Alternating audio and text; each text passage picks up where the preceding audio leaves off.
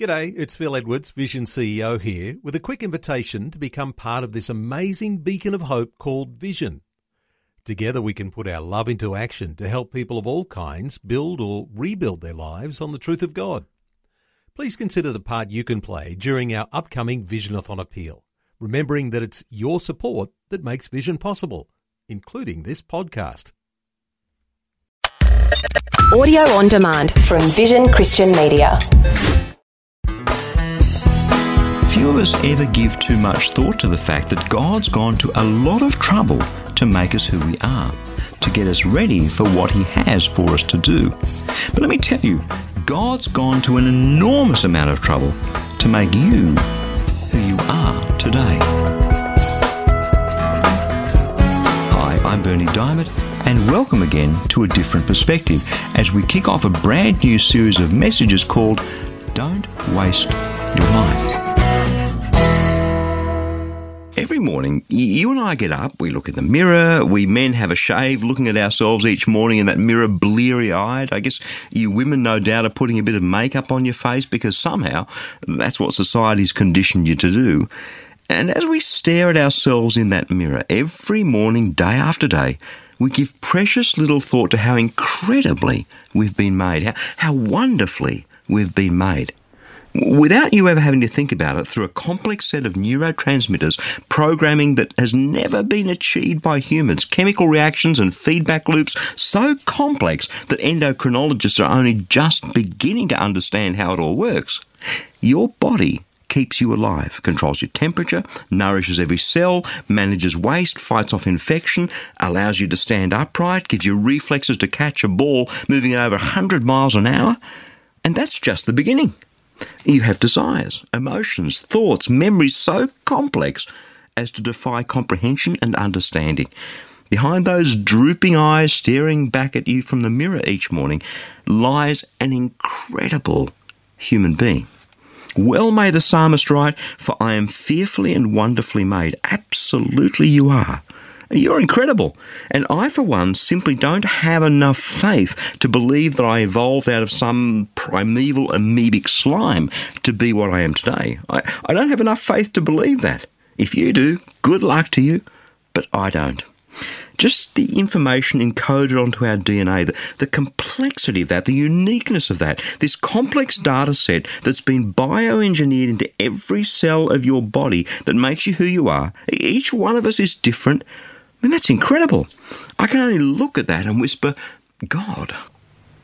As I said, most of us don't give any of that a second thought these days. Our self-image, somehow how we see ourselves, is influenced predominantly by social feedback. What other people say about us, what other people think about us, how we see ourselves compared to other people, the degree to which we in our own minds match up to the images of beauty and success and wealth that a commercially driven advertising industry with a strong profit motive dangle under our noses.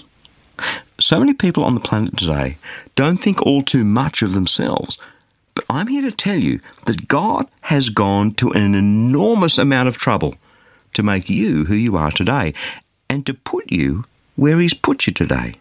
And not just you and me. We're going to kick off today looking at Moses in the Old Testament. Look, here's the picture. Because of Joseph, the one of Technicolor Dreamcoat fame, the Hebrew nation has ended up in Egypt. It all started with a famine. You can read about it in Genesis chapters 37 through 50. I mean, it's a cracking yarn and a fascinating read. But now Joseph is long dead. There's a new pharaoh on the throne in Egypt, and the Hebrews, well, they're breeding like rabbits. So the Egyptians are getting really worried, concerned that the Hebrews might end up taking over the country. So Pharaoh comes up with a brilliant idea to kill all the baby boys born to the Hebrews. That's where Moses' story begins. Let's have a look at it. Exodus chapter 2, verses 1 to 10. Now, a man from the house of Levi went and married a Levite woman. The woman conceived and bore a son, and when she saw that he was a fine baby, she hid him for 3 months. When she could hide him no longer, she got a papyrus basket for him and plastered it with bitumen and pitch. She put the child into it and placed it among the reeds on the bank of the river. His sister stood at a distance to see what would happen to him. the daughter of Pharaoh came down to bathe at the river, while her attendants walked beside the river. She saw the basket among the reeds and sent her maid to bring it. When she opened it up, she saw a child. He was crying, so she took pity on him. "This must be one of the Hebrews' children," she said. Then his sister said to the Pharaoh's daughter, "Shall I go and get you a nurse from the Hebrew women to nurse the child for you?" Pharaoh's daughter said to her, "Yes." So the girl went and called the child's mother, and Pharaoh's daughter said to her, "Take this child and nurse it for me, and I will give you wages." So the woman took the child and nursed it. When the child grew up, she brought him to Pharaoh's daughter, and she took him as her son. She named him Moses because she said, "I drew him up out of the water." Now, quite possibly, you've read this story before, and like your own story, never thought all too much about it, but just stop and think. Moses goes on to become one of the greatest leaders that Israel has ever had, leading his people, God's people, out of slavery and oppression in Egypt to the threshold of the promised land, the land that God had promised to the father of the nation, Abraham, almost 5 centuries before. So in terrible circumstances where babies were being slaughtered en masse, God not only saves Moses with the help of his sister, herself a child, but he positions young Moses in Pharaoh's household. Experience that'll become very important when he's 80 years old, when Moses goes to Pharaoh to negotiate Israel's release. See, this isn't just some story. It's a part of God's incredible plan to bring Israel to the promised land and then, centuries later, to bring Jesus into this world. My point? There's a big picture here. And even someone as prominent as Moses is just a bit player in God's plan. The point is, God does have a plan, and God creates people and positions people in incredible ways. Now, if you believe in Jesus, if you're one of God's people, then let me tell you, you're part of that plan. If you don't believe in Jesus yet, and you're not one of God's people, you know what? You're still part of his plan, because God has a passion to fit you into his plan. You're not a descendant of some primeval amoebic slime. You're a descendant, you're a child of the living God who created you, and he has a plan. Jeremiah chapter 29 verse 11, "For surely I know the plans I have for you, says the Lord, plans for your welfare, not for your harm, to give you a future with hope." And this reality, this story, your story, is intertwined with God's story. That part that God already has for you to play as he draws humanity towards himself is the scene, the backdrop, the context of your life and where you are at the moment. It's the big picture, the big story of your life. And it's time for you to get a grip of the incredible trouble that God's gone to make you who you are, to put you where he's put you, to give you the gifts and the abilities and the experiences, the insights that he's bred into you through your DNA and nurtured you through the experience on your journey thus far. Do you get it? You are fearfully and wonderfully made, and God has a plan for you. God has a purpose for you. It's all summed up beautifully in a single verse that the Apostle Paul penned over 1,000 years later when he was writing a letter to his friends in Ephesus. Ephesians chapter 2 verse 10. "For you are God's workmanship, created in Christ Jesus to do the good works that he prepared beforehand for you to do."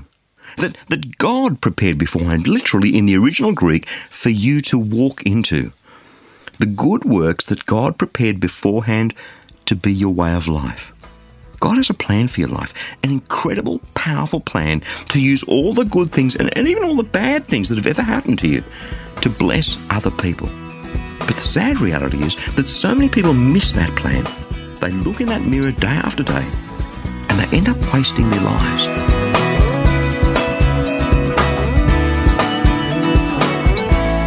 Life can be tough. Temptations come at us from every direction. Obstacles block our path. So if you truly want to live your life for Jesus, what you need is power. Real power, supernatural power. That's why I love to send you our special edition book, Power Unlimited. Because if you believe in Jesus, then the truth is that you have all the power you need to overcome temptation and sin and to shine the light of Christ into this dark world. God's Word, my friend, is alive and active. Amen?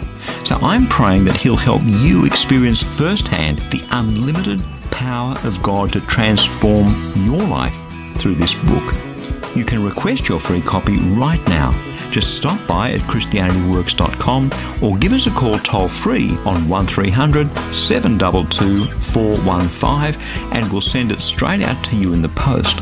Again, that's ChristianityWorks.com or 1300 722 415.